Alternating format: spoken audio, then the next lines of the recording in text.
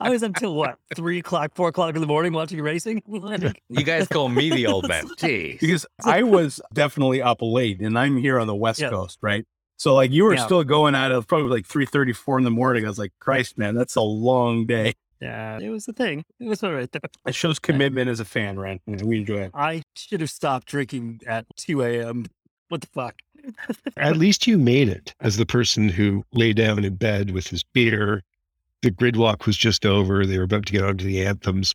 And I woke up an hour and a half later. It was lap 42. I've got you all beat. I have you all beat. I fell asleep 10 minutes in to the pre-race show on Formula One. Well, look, I actually thought it was fun because for me, racing always starts, for the most part, very early in the day. So it's never something that you get to have a couple of beverages and watch, at least if you're in my time zone. So being able to watch it kind of late at night, particularly on a Saturday, was fun. It was different. I agree. I love being able to say, oh, okay, it's 11:30, midnight, whatever it is. I'm going to turn on a pre-practice or qualifying or race, as the case may be, on the days leading up. And we feel some of the pain that the fans on that side of the world feel. I honestly didn't know what to do with myself on Sunday. Like, I literally almost called Phil and asked him where I should go to church. Like, it was... And with that, it's lights out on another episode of Living F1, where the circus finds itself this week in Australia, down under, where we had the Rumble in Melbourne. It was great times. We saw all kinds of things happening. Ferrari doing what Ferrari does, Red Bull doing what Red Bull does. We saw Return of the Mick as McLaren shows up again. A little bit of improvement for some other racers, plus a couple of Canadians bringing a big bang to the race. Let's jump right into it. How we doing, boys? Gareth, how are you? Oh, happy to have racing back. It was weird. Like a week without racing the week before this. And I was like, what do I do with myself this weekend? So I need my fix. You need to take up golfing. Oh, the purists. Speaking of which, Spence, how are things on the left coast? I think they're pretty good on the left coast, Randy. Just enjoying my brown ale and slowly getting back in shape after what was a bit of a big Masters Sunday for me. It worked out really well that F1 and the Masters said they were on different days. So I will thank the sporting gods for that one. And I've lived to fight another day. I tell you, man, I'm dying because I don't think Allie's going to let me watch sports for like a good solid 2 weeks, because I had opening night of baseball Friday night. And then we had F1, and then woke up Saturday and rewatched everything. And then there was baseball game that day, and then Masters, and then more F1, and then more Masters, and more baseball. And there was some speed skating on at one point. Like, it was brilliant. You didn't watch the UFC, Randy? What's wrong? That's those guys are too small for me. Speaking of which, Professor, how you doing? I'm doing great, thank you. It was a good weekend. I don't like the Australian time zone. I'll get that right out there. It messes up with me completely. I hear you. You know, I watched a lot of replays, had to avoid my phone and emails and texts like mad before everything was watched, but it was good. Yeah, you guys were up far earlier than I would have expected you to be on a Sunday. What tracks back to the text? I don't understand. Gareth was up with me. I mean, I was up my normal time, right? But Gareth, you were up early on Sunday this time. I don't know what happened. I just woke up and I'm like, I know there's a Formula One race because I saw 30 seconds of it when I woke up at 2 a.m. Oh, I see exactly what it is. It's the amount of time between the race and when I actually watch it has arrived. I have to watch the race. That's why you're up. I get it. No, like I'd fallen asleep watching the race or, the formation lap. And then I woke up, it was like lap 40 something. I'm like, Leclerc, Perez, where's Verstappen? I can't know this. I had to close my computer and turn around and go to sleep. So I woke up, 7:30 in the morning, sun's come through. I have to know what happened. Yeah, that race did have a lot of what the damn hell moments. It was good. There was some fabulous moments in it for sure. Yeah, well, we'll get to that. But Phil, start by telling us a little bit about the history of Albert Park and why it got updated. Well, first of all, I'm glad you asked that. And I'm also glad that you gave me just a wee bit of heads up on that one. Because it's not like I've been asking you this question every single time. Well, true, but I always forget about it until 5 minutes before we record, and then I have to try to remember anything about it. No, I mean, this is a great track, and the drivers generally have always loved the track. It's been on the Formula One circuit since '96 in its current formation. But what I didn't realize, it was actually a part of the late 50s Grand Prix circuit. Oh, really? I didn't know that. Sterling Moss and Jack Brabham duked it out on the streets of Melbourne, albeit slightly different track layout. I think actually a reversal of direction as well. And so historically, when they came back in 96 from Adelaide and moved to Melbourne, it was a bit of history coming back to Australian Grand Prix here. All right, Professor, a little bit of trivia for you. Okay. There's only one series in which Australia was run back-to-back races, and they were won by the same person. When was it and who was it? Wow. Okay. No idea. I'd like to put a guess for it. So there's one racing series where Australia ran back-to-back races? No, the Formula One ran an Australian Grand Prix back-to-back one year, and the same races won them both times. That would probably be Michael Schumacher, and it would be 96. Yeah, it would be the year that Australia switched from the closing race to the opening race. Yeah. That's right. It went from Adelaide to Melbourne, but it was Hill, not Schumacher, that won both those races. That would make sense. 96 was his year. Anyways, tell us more about Albert Park. Is it built to do a park? It is actually a recreational park, sort of a public facility and everything like that. It has a cricket pitch. The track bends around a cricket pitch. You can see the 6 line. Because racing fans doesn't make us pretentious enough. Mm. We actually get to sit at the grounds. Might as well add that on. It's around a lake, obviously, and that's also really what makes it kind of unique that way. And it's a great circuit. I mean, there's a lot of high-speed straights now, especially with the changes that they made. So basically, your question was, why did they upgrade it? It needed to be resurfaced, first and foremost. The track had been around, hadn't really been resurfaced since 96 properly. So it needed to be resurfaced. And in the process of doing that, they decided to do some upgrades to try to increase the action a little bit, because the last couple of years it's been a little bit processional. I'd say last couple of years, pre-COVID, that is. Decades. Decades, maybe. Yeah. It was occasionally that it's been known to be a processional race. And so they were trying to do things to sort of increase the passing zones and things like that. They took out a chicane to increase one of the back straight. They took out corners, I think 9 and 10. Yeah, 9 and 10 just became a bit of a bend, really. Yeah, and it's made it a bend, which makes it a nice long straight down to what is now corner 9. And that originally on the weekend had a 4th DRS. And halfway through the weekend, obviously, the FIA did its thing and decided that they were getting rid of that DRS zone, which I think was a little bit of a shame, if only because all the teams had been planning their strategies around it. So, but it still made for good racing.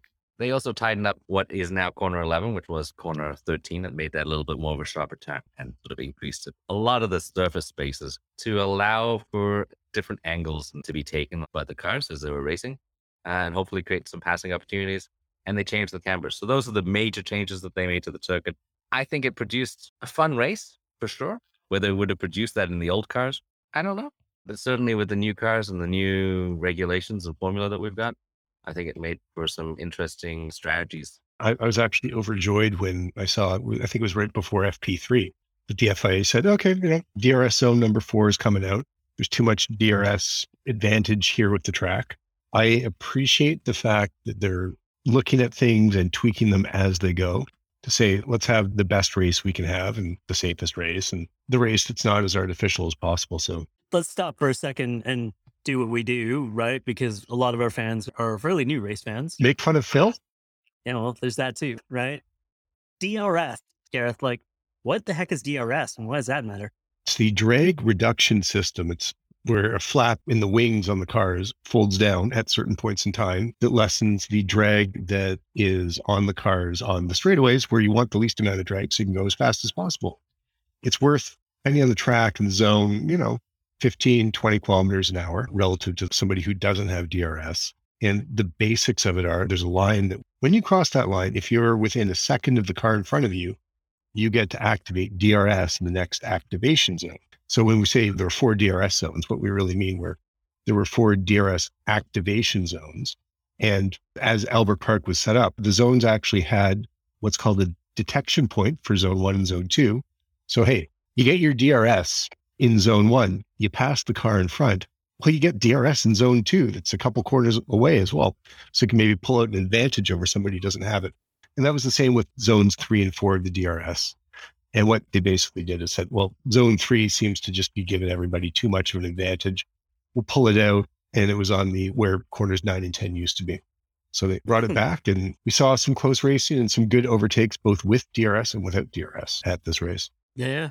So tell us more about the technical drive on this track before we even get into the race, right? Like, what were some of the technical guides? We heard stuff about new floors and updated brakes. And how the hell do you succeed technically at Albert Park? Good question. It was new surface. So One of the technical things was tires. We always love to talk about tires. And Pirelli had actually brought their softest possible compound and then left a gap and brought 2 harder compounds, which was, I think, the first time they'd ever not brought compounds in sequence. So everybody's trying to figure out how that works. There were a few new bits on the cars, not as many as you would think, simply because the teams are being really strategic this year in the cost cap era. And this is very interesting. We've seen Andreas Seidel, McLaren, and a few other team principals say this.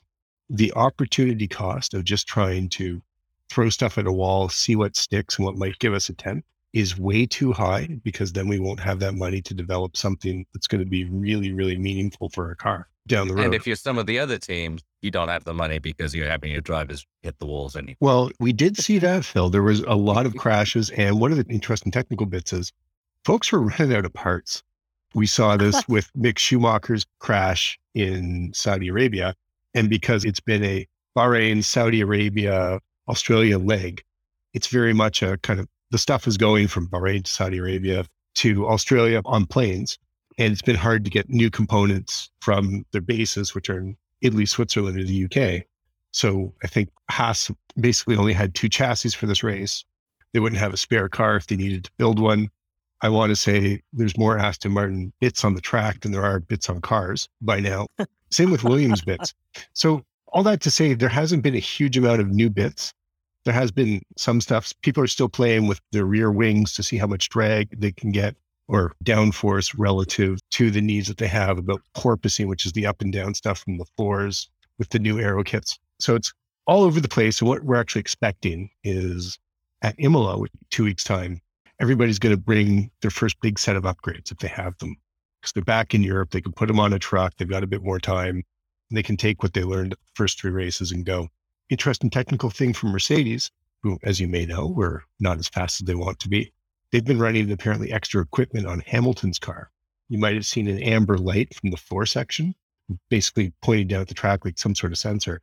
They've been running extra equipment on their cars, making the cars heavier, trying to understand how their cars are working so that they can develop the car in new bits potentially to make them actually work as they're supposed to. Huh. So there's no technical regulation against putting extra sensors on your car? I'm sure there is, but if you do it within the regulation, you're allowed to.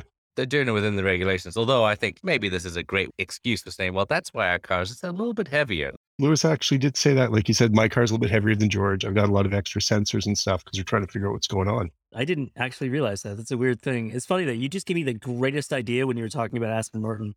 Right? Lego likes to make games like Lego Batman and Lego Star Wars. I really think Lego should make a Lego F1 game. I would buy that. That would be amazing. Is that where the Aston Martin pieces fall apart and get pulled off? Yeah, but then you could like have the marshals like sweep them up for you and then remake a new car from it. So Oh, okay. Great idea. it'd be amazing. And a really It's like, slow safety car. yeah, Okay. Yeah. that'd be all right. Design your own. I think it'd be pretty cool. Anyways, so if Lego wants to sponsor us, we're at Flippin' F1 on Twitter. Yeah, I mean, I'm sure like there's more Aston Martin dust than there's sand near Albert Park right now. And it's just absolutely nuts. Those cars got disintegrated. It was good times.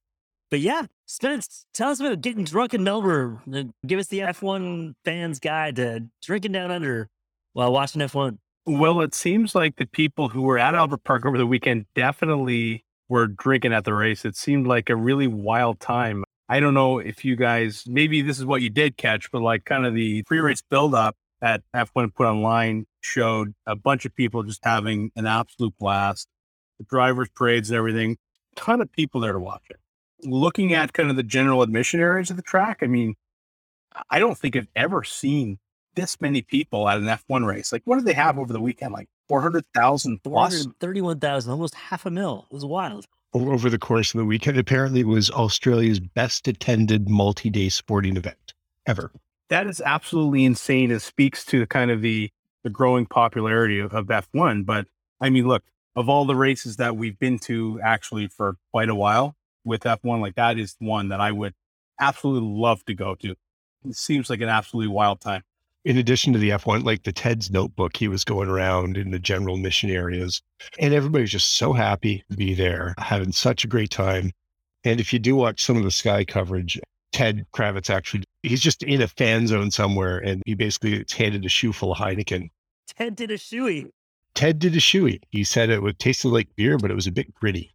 Speaking of shoeys, apparently you could buy like a shoey wine decanter for $700. Yeah. Hey, man, make your money stack. Good on you, Danny. Yeah, no, I would go to Australia in a second to watch that race. That seems like so much fun, but it does bode well for the Flippin' F1 team being in Montreal. You know, if that's how it goes, then it's going to be a party. So, I have my flight booked out of Montreal now, so I'm committed. all right, well, let's get to everybody's favorite game. Eric, play the clip. Bingo! Yep, it's box, bingo. This week we've got a few different boxes. As always, we make incredibly uninformed predictions as the weekend goes on, filling up any 8 of 9 boxes. The middle box is always something fun. This week, the box in the middle is Shut Up, Lewis, meaning if Lewis crashed out, then everybody gets a point. But that didn't happen, so nobody gets the middle. I thought we got the middle if Lewis whined on the radio. No. That is too just easy to too give. Like, easy. that's just a gimme. We know Come that's on. going to happen. Mind you, that You know? actually was the foundation of the game because I believe we had Mazepin in it all last season. We did. And for our listener following along at home, we have a little bingo card. It's a 3x3 card with many different boxes in which we put dumb answers. Yeah. So let's get into the first box. Quali grid predicted top 5 and Spence with the salty language. Yeah, I got to be honest with you. I don't remember why I was so riled up, but clearly I had something to say to Gareth because I believe I asked him to go fuck himself at his bourbon, which is probably not fair. You know, the bourbon did nothing, right? So you had what? Leclerc, Sainz, Verstappen, Perez, and Allo. Which was like a pretty good set of guesses with the exception of Perez and Allo. So And signs. there's a bit of a yard sale this week, guys. I mean, who saw Carlos down at night and Allo putting it in the wall? You're like, hey, I will say though, his lap was something else before he binned it. Oh, gosh. Like he had gone purple in sector 2. Like he was on a flyer. Oh, that same thing with that Alonso lap. Like Fredo had it dialed in. I was about to start screaming if he finished that lap. And then all of a sudden I looked over. It was like, well, that's that. But you had to feel for signs. I mean, literally Yeah. a meter or two from the finish line and the lights go red. I mean, it's worst timing in the world. True. Yeah, that's racing, man. That's racing. Absolutely. Yeah, that is racing. Absolutely. All right. Well, 3 out of 5 gets you nothing. Gilbert, how did you do? I mean, I'm pretty much the same. I did have Leclerc and Verstappen, but then I had Sainz and Perez and Ocon. So 2 out of 5. I got 2 out of 5 in the right order. I got 3 out of 5 in the top 5. All you right. know? Which is awesome. So you also get nothing. Yeah, I know. Gareth, you're going to end up taking the points anyway. So talk us through it. No, he doesn't. He had signs on pole, and that was wrong. I am pulling for Carlos Sainz to have a pole. I'm going to predict that for every race this year. As a reminder, the top 5 on the grid were Leclerc, Verstappen, Perez, Norris, and Hamilton. And I got 3 out of 5 because I also figured that Sainz would get a pole and Alonso would be there in 5th because he was on form, and we know that didn't happen. Over to you, Randy. Yeah, I had Leclerc and Verstappen on top like everybody else, but I honestly thought Fredo was going to pull it out and that Bottas was going to show up again. And those things didn't happen. So, yeah, I got You got nothing. I got a wicked 2 out of 5 for absolutely nothing. So nobody gets that box, which is awesome. So, Randy, are you giving up on your guy? I thought Hamilton was permanently in your top I 5. did not think that car was going to get into the top 5 this weekend, honestly. I trust Hamilton to get the most out of the car he's in. But if that thing porpoised at Albert Park like it did everywhere else so far this season, those 2 Mercs I expected to be nowhere near that top 5. And they own it at, 5-6 on the grid in the end, which, Yeah. it was a nice surprise. But That car looked a lot better this weekend, I thought. Like, between both Lewis's race and George's race, it looked like a much more competitive car. And I think definitely a step closer to the teams in front than it had been. And at least in Saudi Arabia was my take on that. It'll be interesting to see what they were able to bring them on. yeah, I think I've read a few analysis that said it was closer to the Red Bull than the Red Bull was to the Ferrari. So this could get interesting real quick. I don't know if they start taking sensors off the car and do different things with the floor and the wings, but yeah, who knows, right? I don't know. I didn't think he had it this weekend. I thought Bottas would line it up again like he has the last couple of weekends and show something. But that Alpha spelled with an F was just not there. Like it was a fun quali though. I kind of enjoyed it. It was a long quali. It was a long quali. It was a long quali. I'm glad I slipped through that one. Yeah, I got to be honest. I didn't make it. Like once the red flag came out for Fredo there in Q3, I just didn't make it. I fell asleep on my couch. It was a 2 red flag qualifying. Yeah. I was too wired. I like 2 hours before just gotten back in from driving back to Ottawa from Toronto. So I was all wired from the drive. So I stayed up and just barely at that point made it through the Q3 shootout, but got through it, stayed awake. For the record, is the most wired and excited anybody's ever been after driving a Volkswagen Jetta. Hey, whatever. She gets me there and back. She makes me happy. There. That's all you need. It's almost an antique now, Gareth. Yeah. One day, man. One day I'll get a real car. Let's go to box 4, bottom 5 qualifiers. So how did this land, Gareth? Well, interesting. I saw that you wrote qualifiers in here. And some days, and I feel like you're playing lawyer with the boxes. Some days it's bottom 5 grid and some days it's bottom 5 qualifiers. We're just So- trying to compete with you, Gareth. That's all. Well, that's it. Yeah. Fair enough. So bottom 5 qualifiers means as it shook out at qualifying. So the bottom 5 in qualifying were Albon, Amag, Vettel, Latifi, and Stroll. That's how qualifying shook out. Of course, with Formula One, just because you qualify somewhere doesn't mean you get to start the race there. So there were a couple penalties that had to get handed out, including Albon's penalty from running into Lance Stroll at the last race, and then Lance Stroll's penalty for running into Nicholas Latifi in qualifying. So the grid ended up being K-Mag, Vettel, Latifi, Stroll, and Albon. But our bottom 5 qualifiers were Albon, K-Mag, Vettel, Latifi, Stroll. I don't think any of us saw Haas, or at least K-Mag's Haas being as bad as he was. Well, hold on a sec. Like, just before we jump into this, I mean, grid and quali, it was still the same bottom 5. No, it wasn't. Yeah, but then they're different order, man. They're in a different order, but it's the same driver. Same people, just a different order. Yeah, But it's K-Mag, Albon, Vettel, Latifi, and Stroll. Oh, you're right. In both of those, it's just a different order. It's just a different order. Who knew? All right, so let's see how we did then. Phil, get us started. Oh, I mean, I did my usual pretty badly. I mean, I did have some of the same players in the bottom 5. I had Stroll, Albon, Vettel, and Latifi in my bottom 5. But yeah, I also had Mick Schumacher in there. I knew Haas wasn't going to do well. I'm banking on the fact that at Australia, man, as Gareth said, they had enough parts to have 2 cars. I think they had rules. Don't damage the car. Please bring it back in one piece. We don't have enough parts to replace it. We don't have enough duct tape to put this thing back together for the next race. No, that's Gasly's car at Jeddah. Sorry, that's right. They were using packing tape so you can still see the logos. We'll just have There to you start go. scavenging Aston Martin parts from the side of the track to tape them on the car. I think we all thought that Mick Schumacher was going to be in the bottom 5, and it turns out he actually out-qualified Kevin Magnussen this weekend. We did. K-Mag was sick or something, wasn't he? Well, yeah, he got to the track late on Friday, basically. Yeah. Didn't Haas have some like rescue mission that got their cars to the track in time this weekend? No, we have no idea which teams were affected, but DHL came to the rescue and unloaded a couple of cargo containers in Singapore and flew them from there to Melbourne in time for the teams to have their setup in the pits. Yeah, their pit setup. The logistics of Formula One are fascinating because I'm a nerd. I care about this. A lot of the freight that you would see that's like a pit setup, the pit wall, the inside of the garage, some of the back end stuff actually goes on ships and will go from, in this case, probably the UK to race number 3, because there's already stuff that gone from the UK to Bahrain and the UK to Saudi. And that stuff in Saudi might be going back to the UK. Maybe Bahrain's on its way to Italy. So there were a couple things that were delayed on their way to Australia that had to get offloaded in the air freight. This is part of the global pandemic logistics crunch, effectively. You know, as you said, you're a massive nerd, so am I. The teams have an average of 6 setups. 6.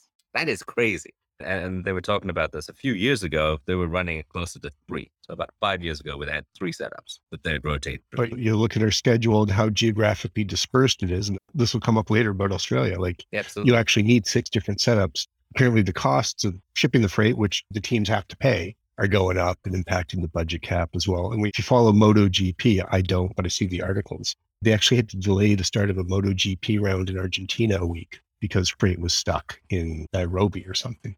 So impacts on motorsports and our global schedule. But our bottom 5 qualifiers, none of us got it completely right. 3 of us got 4 out of 5 and 1 of us got 3 out of 5. Yep.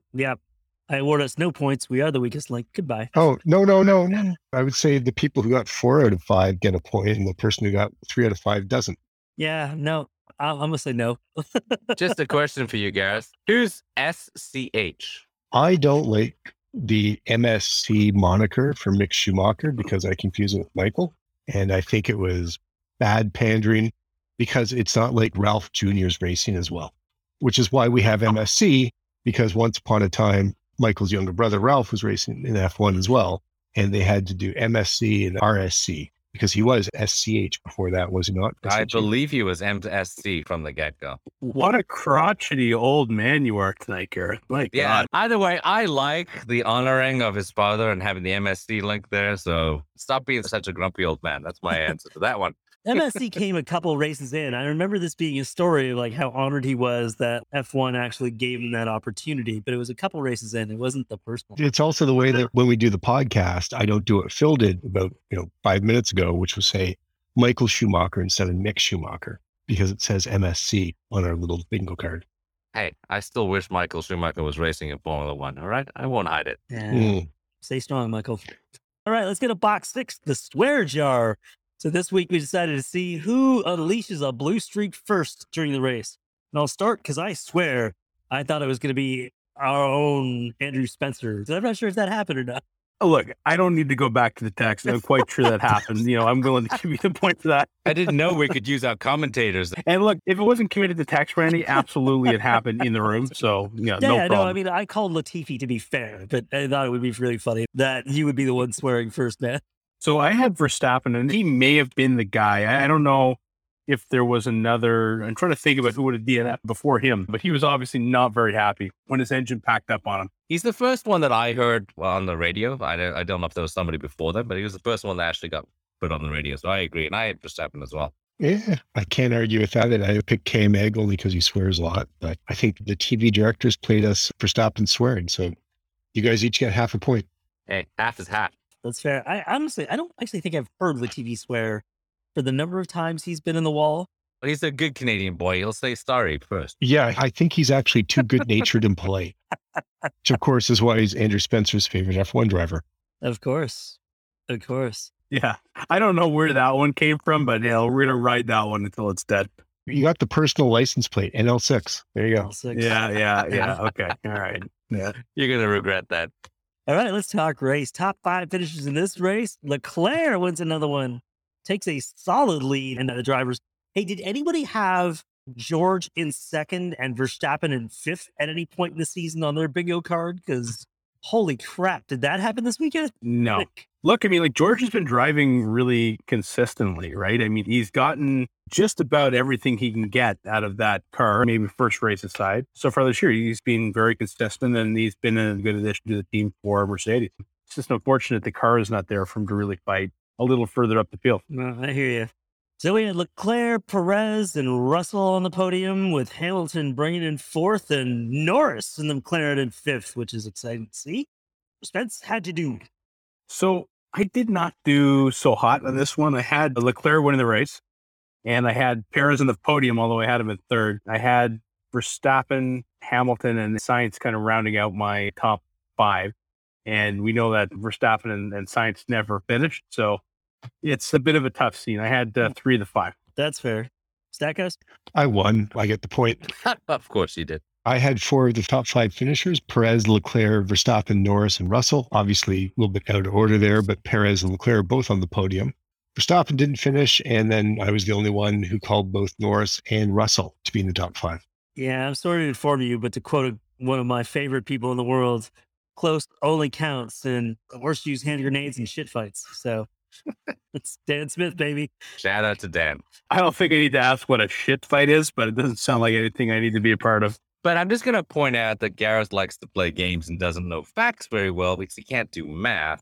I had Leclerc, Verstappen, Norris, Hamilton, and Perez, which means I also had 4 out of the top 5 on my list. So you don't claim the whole box to yourself. Okay, we'll split the point for that. That's fine. All right, that's fine. I think though, like if every other box I get 3 out of 5, I'm just taking 3 points for the hell of it. It 3 seems to be my points, eh? streak. Bottom 5 finishers. How do we do? So the bottom 5 classified finishers were from the bottom: Alonso, Latifi, Tsunoda, Magnussen, Schumacher. And that would be 17th through 13th place. Right. Classified finishers. That's right. That's how we're doing it this year. I'll start off and say I definitely lost this one. I had one out of those classified finishes in the bottom 5, and that was Tsunoda. Oh, no, I had 2. I had Latifi in there too. I had 3. I had Magnussen, Latifi, and who did we say it was again?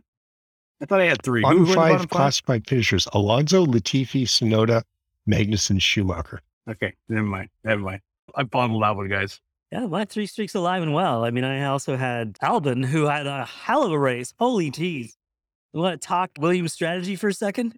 They rode that out to the wire. I mean, whoever was running that strategy was literally running every strategy in the book to get to that point. It was beautiful. It was fantastic. I mean, it's memorable of Michael Schumacher pitting on the last lap to change a tire just to get a win there as well. But they couldn't do what Schumacher did because of the rule that came in after that. You can't pit on the last lap and then cross the start-finish line in the pits. Exactly. They changed that. So we were just watching the countdown and knowing like, he's got to pit, otherwise you're basically disqualified. And you could do the quick math and say, oh, he's probably going to come back with new softs in like maybe 10th, 11th, 12th. Maybe he can pass a couple cars. But I mean, to be honest, you look at the times he was lapping, it's unreal. In a Williams, to do what is essentially qualifying laps. On 50, however many lap old tires, yeah. Oh, you know. Yeah, but he said after the race, he said, for whatever reason, those hards really work for us. The Williams C2s, likes yeah. those tires, and I don't think he really understands why, but it seems like that's what that car likes. I think he said, like, just give us 9 sets of primes and we'll kind of call it, right? I mean, I think you don't need to know why. Like every car has that. And I think 2 years ago when we watched the Mercs, they could not be beaten on the mediums, but if you put them on softs, you couldn't control the car. Yeah. I think every car just has that every once in a while, and they figured it out. So it'd be interesting to see if they play that strategy out a couple of times this year, right? I don't know where else it would work, but. Well, I mean, it's all about timing and how far around the laps they are and where they're sitting. It's all about what's the gap to the people behind, right? And that strategy worked because there were 2 yellow flag periods, which take less life out of your tires because you drive slower. And it was also going to work because Stroll was behind Albon, and Albon may have come back on the track behind Stroll, but Stroll had a 5-second penalty assessed against him. So you had some buffers in there. I think it's very fact specific to what happened, but I can see them doing it again. Alex Albon seems to be great with tire preservation. Yeah, so let's look at the crystal ball, though, right? Like, what if by some wink of the gods, Albon finds himself qualifying 5th and they run that strategy? Like, how does that end up playing out? I don't think they'd run that strategy if they were fighting for the front of the Yeah. race. I think that's a strategy where we've got to get on the board. We need points. We've got a way of doing it. And I mean, kudos to that strategist, because most strategists would not have run it to, oh, let's see what happens if we pit him 2 laps or 1 lap from the end and see what the results can be. Nobody is programmed to think that far down the line, right? No. Well, he was evolving because he got track position because of the safety cars and many people in front of him pitting under safety cars. Imagine the sim work that's going to happen now. I could see Monaco. Oh, Monaco. But that's not a track that I think he's going to do that on. I don't think so. You can't run the hards there. You don't think you can't run the hard? No, they won't warm up enough. I don't think so. Maybe they're going to run soft and mediums there. I would think C5, C4. I would have thought most of the weekend there. You're thinking they're going to go for the softest tires. Did anyone run hards in Monaco last time? I can't recall. But it would be another track where it's a little bit harder to pass and track position makes a lot of sense. Like, is Hungary one of those tracks? Yeah. Actually, Hungary is a track where they possibly would do this again. It's another kind of fast track, but it's processional. Very processional, and it's hard to pass, but you can maintain a decent speed in it. See Esteban Ocon's win last year. Yeah. Yeah. That's right. All right. We go to box 5, fastest pit stop. Results for the weekend say Red Bull Racing's Perez at 2.27 and McLaren Had consistency. Considence? No, Consistency. consistency. Listen, I've had a few drinks. I can't type, all right? Wow, that is unfortunate. Who put that there? That was totally me. McLaren had Consistence. consistency. I forgot the Y. Both their pit stops at 2.42. Identical timing for both Norris and Ricciardo. But yeah, Perez had the fastest one, 2.27. So none of us win that one. Just for the record, Phil, you forgot a lot more than just the Y in that word there. I think there's a couple letters missing. Nobody out of else that. knows it but us, Spence. Just go with it, all right? Jesus. So, I mean, all of this is to say that none of us got this right. No points. No points. No points on that one. All right, let's go to box 7. Principal Freakout, aka Who Out Karen's Christian Horner. Why don't you get us started, Gareth? I figured Mike Crack, he's the team principal at Aston Martin Racing, would lose it over Aston's complete shit weekend. And I made this prediction, by the way, because we have to before the lights go out for the start of the race. And it was a shit weekend for Aston. Let me just see. There was a red flag brought out by Sebastian Vettel in Aston Martin during free practice 3. Seb put it off the track in the wall. He cleaned 3 corners off the car. In FP2, some bits fell off of Lance's car, and there was a red flag as well. But then Lance caused another red flag in FP3, the same one that Vettel caused the red flag in, when he put it off the track into the wall. And I think he cleaned 1 corner off the car. All that to say, between FP3, which would have been Saturday morning, and qualifying, which would have been Saturday afternoon, the Aston Martin mechanics had to heroically rebuild 1 corner of Lance's car and 3 corners of Seb's car, which they were able to do because of the idiot move that Lance made in Q1, where he took out Nicholas Latifi, completely destroyed Latifi's car, cleaned another corner off his own car, and brought out a 4th Aston Martin red flag for the Australian Grand Prix. So I figured Mike Crack would flip out, and that doesn't even count when the race, when Sebastian Vettel put it off the track into a wall, cleaned a couple corners off his Aston Martin during the race. How long do you think before Daddy Stroll invests in a fiberglass company, man? Carbon fiber. Carbon fiber. I think Daddy Stroll needs to be rethinking his strategy, if you want to ask that one. Spence, you and I were talking about this the other day. There's somebody on YouTube, Aldous, I think, and he has the really interesting idea. Like, if you took a driver from a team or a driver lineup from a team and put them in another team, how would they improve that team? And you just look at Lance Stroll. Would he improve any other F1 team if he went there? Increase their chances of points? I don't think so. I think we said maybe Williams. Yeah, but right? he came from Williams. We said maybe Williams. That would be the only place. But I think Daddy Stroll has to be looking at, well, I've got one driver who missed 2 races and then crashed into the wall. We've got another driver who's just cost us all sorts of money, even though he's my kid. If I bring Nico Hülkenberg back, will I do better over the course of the season with Nico Hülkenberg in the car versus Lance Stroll? That is a fair question. I think it's a question he has to ask because points mean prizes. And he's trying to represent the brand because he owns Aston Martin, the actual car company, and they're flirting with VW. It depends. If he's in it as a businessman, then yes, he should be asking those questions. Well, Lawrence Stroll is a business person. That's how he made his billions. And I know he's a businessman, but if he's in the sport only because his son wants to drive. If he was in the sport only because his son wanted to drive, he wouldn't have gone and bought the Aston Martin road car brand. He just would have taken a shareholding in Williams. Yeah, I think that's how it started when he saved Force India from its receivership or whatever. But then I think it's been enough years that he's like, all right, looked after you, kid. I got to run my business now. I got to make money on this. I got to run my business. But if he's thinking that, he has to think about moving Stroll on because, I mean, he's just costing them money right now. He's a Formula One driver. He has had some good moments, but he's not consistently good. And he's consistently causing problems. So I think that's what Lawrence has to be thinking of. And I'm actually curious to see if Williams just charged the credit card of his they have on file the damage to Latifi's car. We have to talk about that. That was a bizarre incident, though. I mean, it was kind of the Canadians saying, oh, I'll let you pass. And then Stroll sort of slowing down. And then, thank you. No, thank you. No, thank you. Oh, well, I'll go now. And they collected each other. You look at the onboard of Stroll and you think, what made you pull right at that point? Really? There was no reason to pull right, but he did right into Latifi. Yeah, that was all Stroll. And then the stewards looked at it and they said, the stewards find that Stroll was predominantly to blame for the collision because of his lack of situational awareness of Latifi's passing maneuver. Yeah, no, that's fair. So did it happen? Did Crack and Capito get into it over another Canadian coming together? No, but that was my prediction. Yeah, I didn't see Mike Crack freak out, unfortunately. He must be a very calm Luxembourg person, but that was my guess. No, that's fair. Spence, you had no one. I said nobody. I mean, these guys are professionals, right? To get them really revved up and to freak out about something, there's generally got to be something pretty big, right? Certainly we saw from Toto and Christian a million times last year. You can also think about Otmar when he was like a hostage reading a note before the camera when they brought those new regs in, which hammered Aston Martin so badly. He would have freaked out. But like generally speaking, these guys don't freak out that much. They're professionals. They get it. So I had no one. I think I take the box.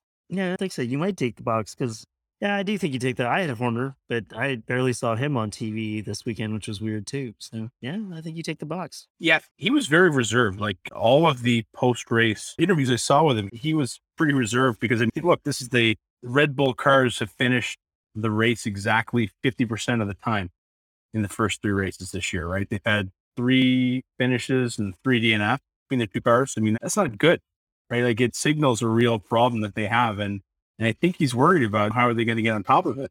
The results over at AlphaTauri haven't been that much better, right? Like there have been massive reliability concerns with that Red Bull powertrain's engine, and they need to be on top of it, or else this is going to be a pretty short season. Yeah, how did the White Bulls do this weekend? I can't even remember. Well, that should tell you something right there. Out of the points, both of them. Yeah. Yeah. The AlphaTauris are So both that out should of the tell you all points. you need to know. How did they do? They were somewhere between 5th and 10th.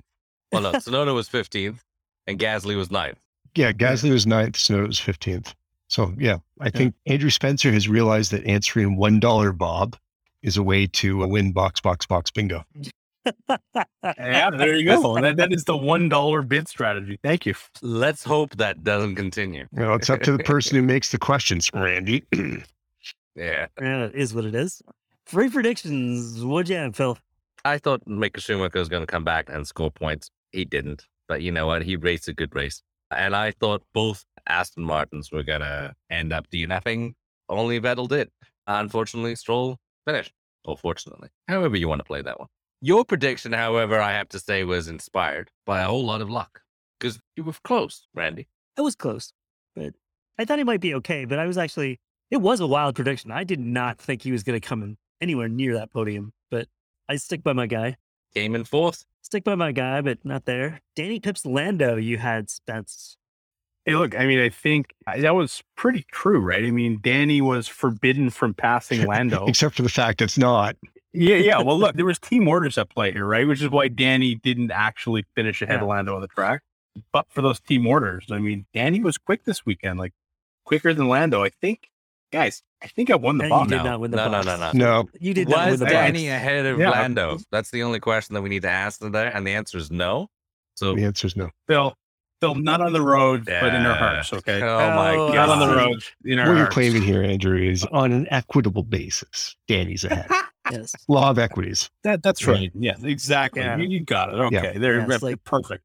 So, look, I take the box, and therefore I take the whole No, entire no, bottom no. row. I Don't think we've got like take a the point box, scoring here Andrew. on box bingo for the first time. You do not get that box. This What? is one of those Japanese during the pandemic on roller coasters, like, enjoy the box slightly to your heart, but no, you don't actually get it. Ridiculous. None of us got that box. I figured that both Canadian pay drivers would DNF, but that didn't happen either.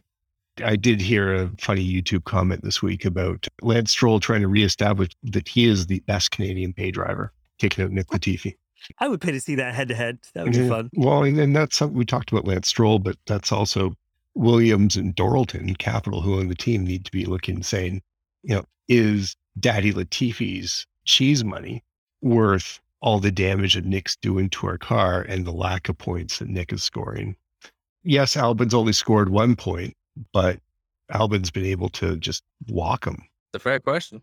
Yeah. I mean, I know he's a Ferrari Academy driver, but wouldn't they get more money out of Piastri and any sponsorship / endorsements he brings? Sorry, Piastri's an Alpine driver. Or he's now playing Academy, right? Yeah. So they could pick him up technically. They would have to do a deal with him and say, okay, yeah, it's worth it for us. And who knows, maybe Williams wants to be down the road powered by a Renault engine instead of a Mercedes engine. Because Alpine is kind of always maybe looking for somebody else to pick up their engines. I don't think Williams is going to go back that way, not until there's, I'd say, a few more years gone by. Yeah. Their relationship with Renault is not in the most positive setting from the senior team members that are still there. Oh. But I also got to say this. I don't think we're going to see a turnover in drivers mid-season. Not You unless don't? there's injuries or illnesses related. I can't see these teams, as they're still getting to grips with the formula and everything like that, taking that risk on.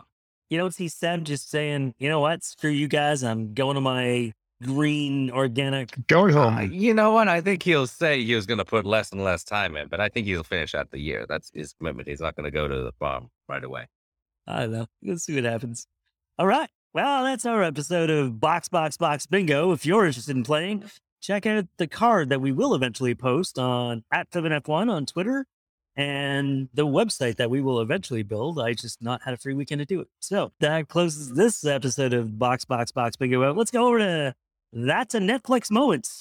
So, what was your Netflix moment of the weekend? You know, for me, I think they're going to do an episode called Canada, where like Flix makes like an all Canadian rivalry play, but also makes Canada seem irrelevant to racing, which it, of course, is not.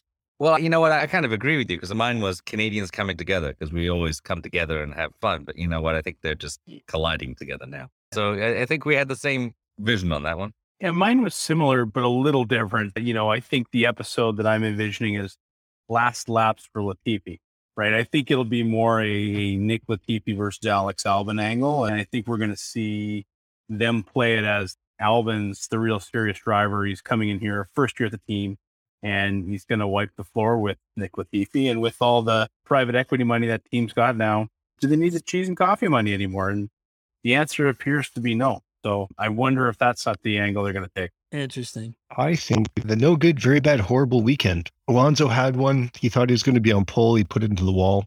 He thought he was going to have a brilliant race strategy a la Albon. He finished last. Aston Martin had a horrible weekend. Carlos Sainz had a horrible weekend. This is the start of Carlos Sainz being like, oh yeah, you're the new Valbot. Well, I think definitively, yeah, Ferrari has to make that decision relatively soon, actually. If they've got Leclerc running this far ahead, they need to get behind him, and Carlos has to play support. And the team has to get that. Whether Carlos is going to want to do that or not, it's a whole different gambit. I don't think he's in that mindset. And it's funny, right? I mean, we're early. It's 3 races in. Like, it's a 23 race season. Let's think it's swing all the way back at some point if the right chips fall into place. So, yeah, it's a 23 race season, but I mean, you can lose a season by half a point, right? This is true. So every point counts. And if they're starting to see consistency like they are seeing with Ferrari and Leclerc, then Ferrari's got to be thinking, at what point do we put strategies in place? I think Ferrari already have to back Leclerc. One of the interesting stats I heard that I just looked up is if Charles Leclerc was his own Formula One team, the team Charles Leclerc would be leading the championship. I love it. He himself has scored 71 points. Mercedes as a team, who are second in the Constructors' Champion standings, have scored 65. Yeah. Awesome. Yeah, that's fair. That's fair. And we discussed this last show. Like right now, Sergio's ahead of Max in the championship by 5 points. If Max's quote unquote luck keeps being bad, is there a time where Red Bull has to pivot and say, okay, we're going to try to back Sergio as our challenger, our horse in the race? I think we're a little ways from that. I mean, like, look, I think they're rational people. And if Checo is 50 points up on Max after round 15 or so, then maybe they do. But I really have to think the only way they would do that is if Checo was actually in a fight for the title. If Checo's just in a fight to finish ahead of Max in the standings, then no, they're not going to do that to Max. Yeah, Absolutely that's not. fair. Yeah, I think that's right.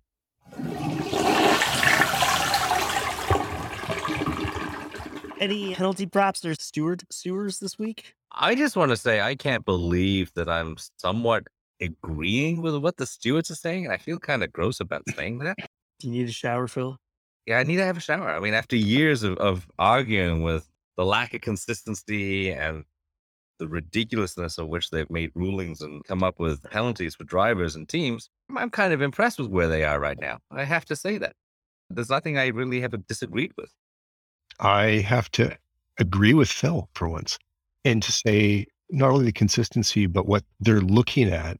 If you go and look at the FIA official documents, it's Phil and I like to do, you see that they're looking at, okay, incidents behind safety cars, yellow flag incidents, a lot of stuff that people said last year. Oh, something's wrong here, but there was no investigation, nothing happening. And then they're actually making in their findings of fact, like their decision documents, they're making constructive comments. I don't know if you guys saw it. I think the second safety car, I think Tsunoda almost took out Schumacher behind the safety car.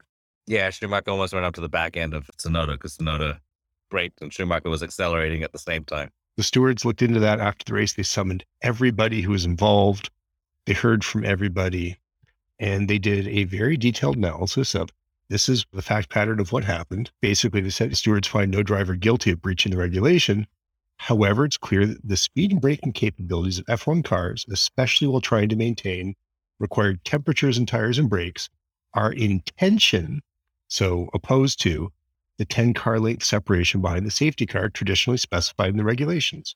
This needs to be a point of emphasis in future driver briefings to ensure drivers collectively agree on how best to address this challenge before an unfortunate incident occurs. So the stewards have flipped around from being inconsistent randoms to saying, here's a problem. The people who basically write the rules and tell everybody how to apply the rules, i.e. the driver's briefing, go solve this problem before something bad happens. And they made a sensible decision based on the evidence. They have not embraced judicial activism. And I, for one, am very excited. Kudos to the stewards. That's awesome, stewards. It's good to see, but you're completely fucking up my segment here. What the hell, man? It's supposed to be 5 minutes of us complaining. Not all agreeing? Oh, but it happens so rarely. Don't worry, Randy. I mean, you do label a good point, Seb driving back on the scooter, right? There's a safety reason for it. Yeah, so like that was mine. Just before you get into freaking let Seb be Seb. Like, did he really hurt anybody with that scooter stunt? And he did the fine. Okay. That's like a technical infringement, like Albon getting DQ'd from qualifying because he didn't have a fuel sample. The rule says you cannot be on track after the session is stopped because nobody knows what's going on the track. They've got to clear the track. Huge safety issue. And it's one of those, you've got to say, here's the safety issue. You can't do this. Yes, it was cute and the memes were fun, but you can't do this for safety reasons. It's the same as the race directors talked about, like fireproof underwear and like jewelry and piercings. Exactly the same thing. That rule's been there for years. And with the piercings and the fireproof underwear, there are legitimate safety reasons for that in terms of making sure you don't get burned and that bits of you don't get smudged or crunched when you're getting extracted from a car. The car's in the wall. It's important safety stuff that the commentators have said, oh, nobody enforced this under Massey. And one of the things that came up was, the junior Formula drivers, the F2, the F3 drivers, they take cues from the Formula One drivers. And you don't want racing drivers across the world to think, oh, just hop on the scooter, get on the track, zip back to the pits. Is the track closed? Who knows? The only people who know are race control. Rant over. Yeah, I guess as responsible adults, it was probably the right thing to fine him. But man, I mean, Seb's right about tell me where the money goes and what you do with the money. That's legit. But yeah, first job is safety. Can we give a prize to the scooter? Because I'm pretty sure it did most number of laps for an Aston Martin driver. No, it was actually the safety car, the Aston Martin safety car. The Aston Martin safety car. Okay. Although Lawrence Stroll was spud in the paddock putting some badges on a scooter, so who knows? It's a new Aston Martin Signet. I love it. I love it. And so the silly season begins in earnest. This is kind of a fun, weird thing. Why don't you get us started there, Gareth? Oh, we've already talked about this. My silly season or driver, speculation is it's time to dump the Canadian paid drivers that can get points and not wreck cars. Yeah, that's fair. That's fair. You had an interesting one, Phil. Well, I mean, silly season, we often just talk about silly season revolving around drivers, but I think pretty much we can all agree the silly season has started in terms of engine hype for 2026. Yes. With the announcement of Porsche and Audi at least getting the go-ahead from the VW group to be able to join, although they haven't quite committed that they're going to join yet, so the jury's still out whether or not they're going to, but... You got to love the prospect, though, Phil. Rabbit Racing? Well, I love the prospect. This is the closest we've ever gotten. Volkswagen's not going to be one of the brands they bring in. I'm just saying. No, but this is the closest we've gotten the VW group with any of their brands into Formula One since Lamborghini in the 90s. Well, Lamborghini wasn't a VW brand at the time. It was owned by Chrysler, but... Oh, that's right. It was. Okay. Well, fair enough. So I don't know when the last time we had a VW group. I mean, Porsche has been an F1 engine supplier in the 80s. The TAG Porsche turbo engines that powered McLaren and some other teams. Yeah. So it's been a long time. It's exciting. It's fun to hear where they're ending up, who's partnering with whom and who's going to sell out or not sell out.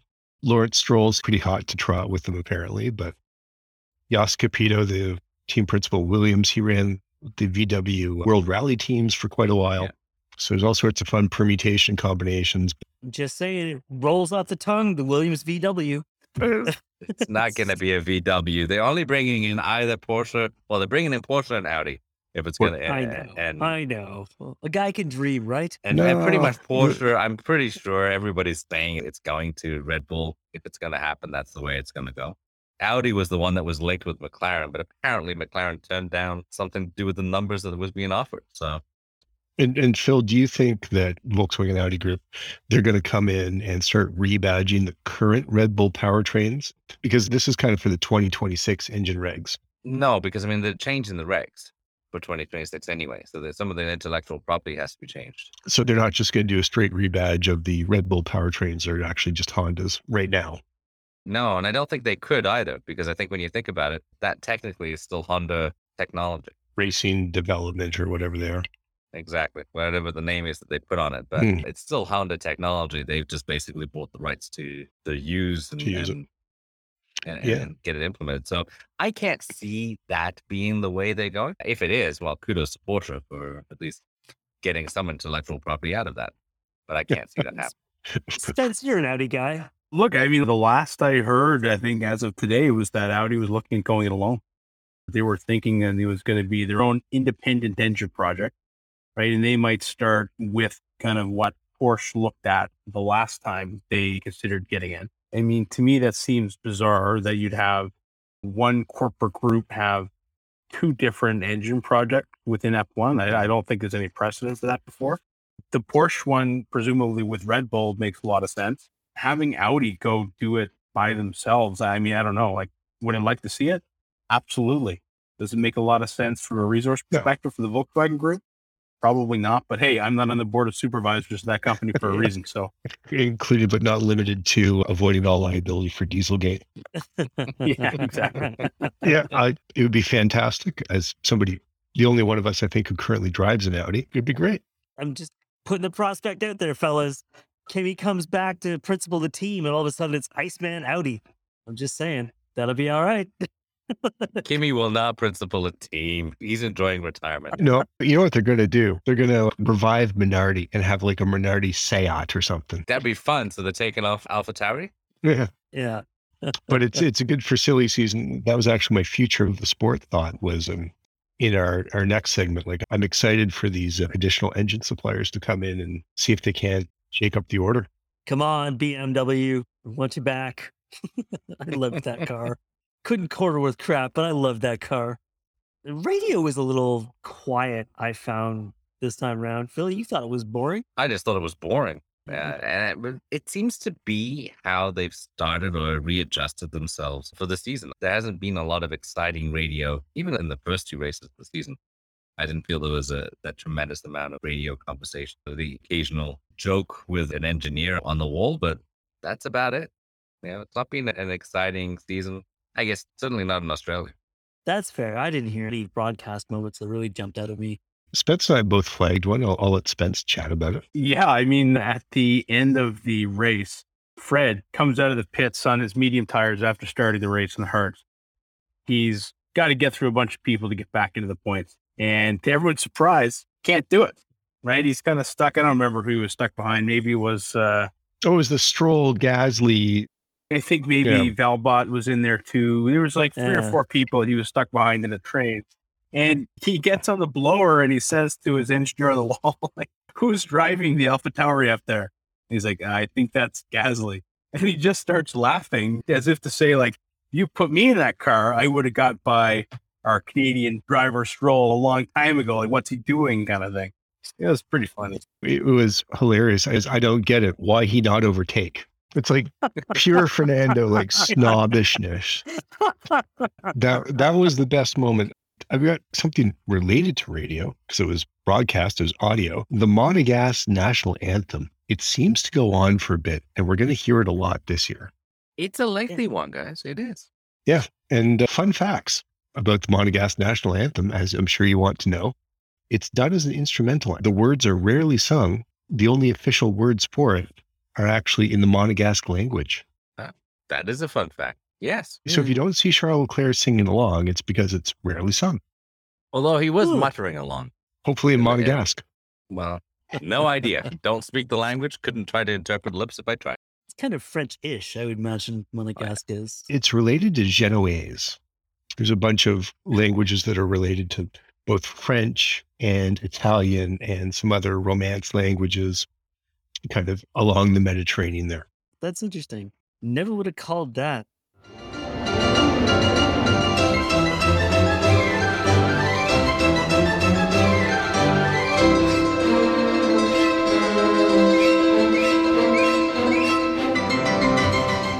Let's wrap it up with a little bit of Whinge or Wow, the impressions of the weekend. Who wants to go first? Yeah, I'll go first. So the takeaway for my driver, it's got to be for Seb. He's got to retire, right? I mean, Aston Martin is so bad this year. I really don't see him going back for another kick at the can at this next year, unless they rapidly get up the development curve and give him something that he can drive. There's absolutely no way in hell that he's going to do anything other than retire to his farm at the end of the 2021 season. I'm very confident in that. In terms of my venue impression, like I thought Albert Park was okay. He was certainly better than the race that I watched from there in the past. Overtaking seemed a little easier, even though they ended up getting rid of one of the DRS zones. Am I going to go back and watch it again over the winter? Probably not. But if this is as bad as the racing gets this year, then I think we're going to be in for a pretty good one. In terms of my future of the sport thought, Red Bull, they're going to get a handle on the reliability, or else it's going to be a pretty short season. And championship race is going to be effectively over by the summer break. So hope they get a handle on their fuel systems or engine issues or whatever it is that's going on over there. And Max can finish a few races. In terms of what I'm looking for next race, two things. I'm hoping Phil breaks out the wheel skirt. Imola was awesome in the rain last year. And hey, after a couple of races in the desert and down under, we could use a little bit of water here, Phil. So I don't know where I've put it. you want to start shaking those hips a little bit, we'd be okay. I mean, that would make for a good weekend. Now, I've heard you say this, Spence, just to be clear. I've heard you say that. So if it downpours, I don't want to hear any complaints come out of you. You will not. Like, that track is a lot of fun in the rain.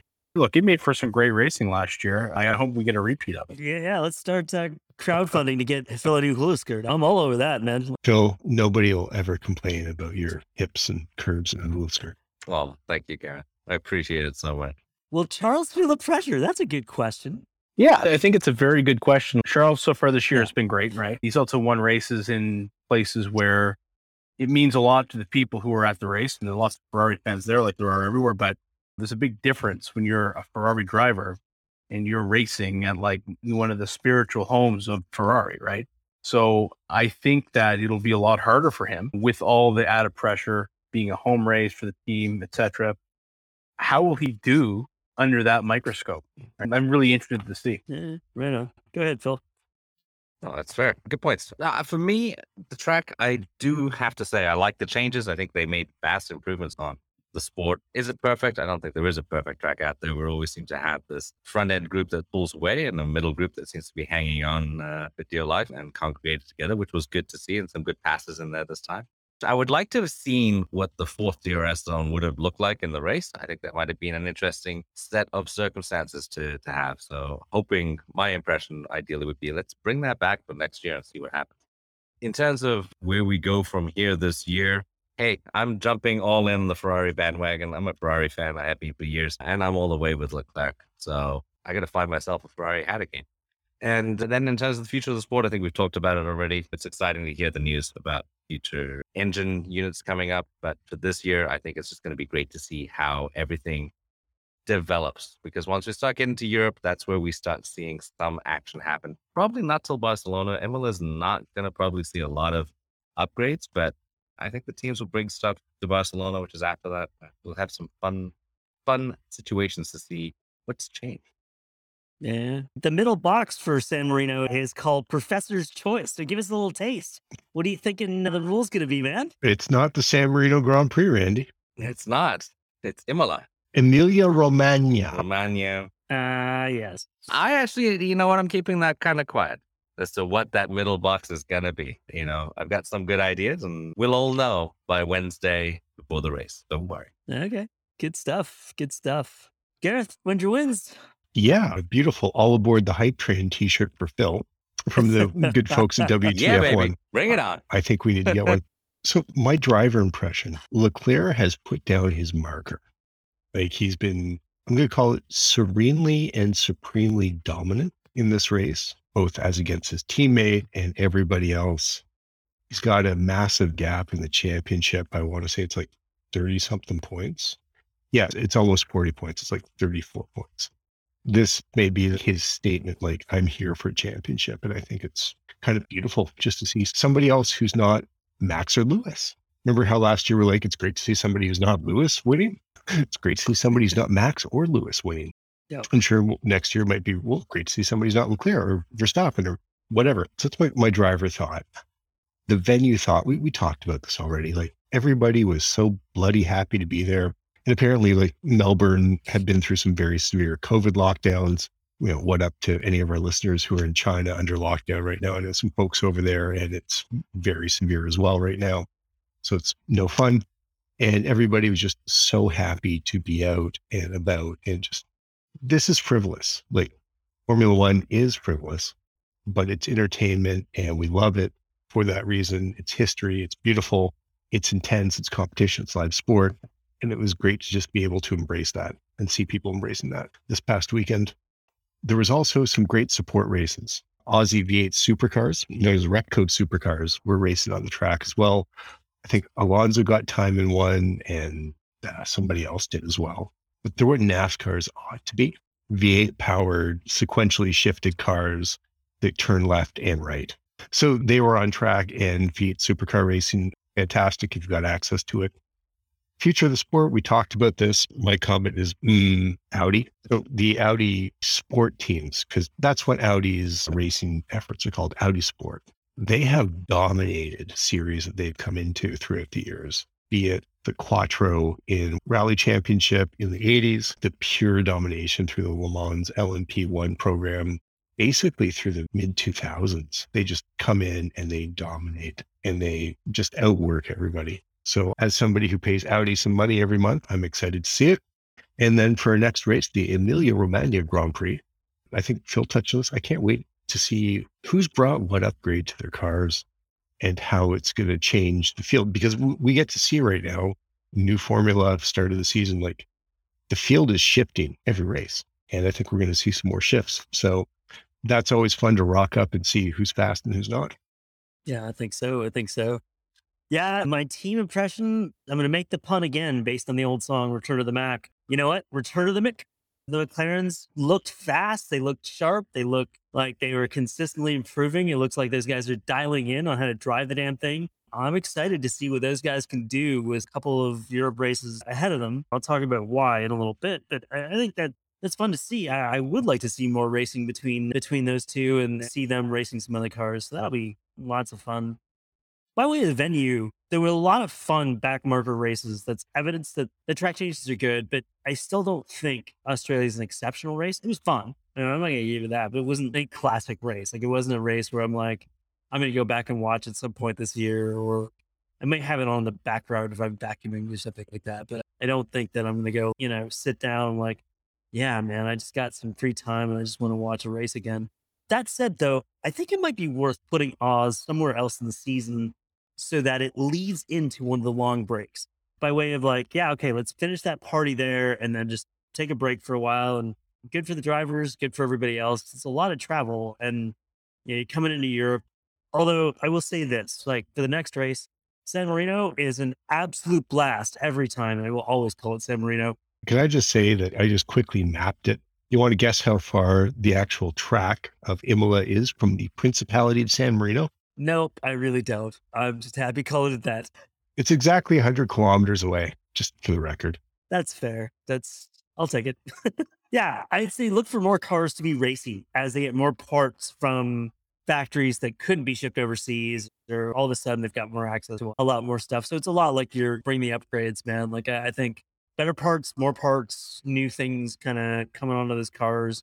We'll see how flat those wings get, how impressive those floors get, and it's going to be fun. I think if Phil breaks out that hula skirt and really shakes those hips, that's going to be real something. If nothing else, opportunity for young Stroll to redeem himself because the man's a whiz in the rain. So you can see some good stuff there. That just makes me not want to bring out the hula skirt. Don't make me crowdfund that much harder for you to get a new skirt, man. I'm texting your wife right now to encourage her to have you put the skirt on. We'll even get you the coconut bra, man. Don't worry about it. It's all good. Oh, great. Thank you, guys. Oh, I knew I could always count on you. Well, that's another checkered flag that drops on an episode of Flippin' F1. If you're listening at home, check us out at Flippin' F1. And for our 8 listeners, thanks, Gareth Mom. We appreciate you, and we hope to see you again in a couple of weeks at San Marino. No, it's not. Bye. Say goodnight. Good night. Good night, folks. Good night, guys. Good night, everybody. Flippin' F1 is a Hobby Farm production edited by Eric Wellman, who makes us sound way better and far funnier than we actually are.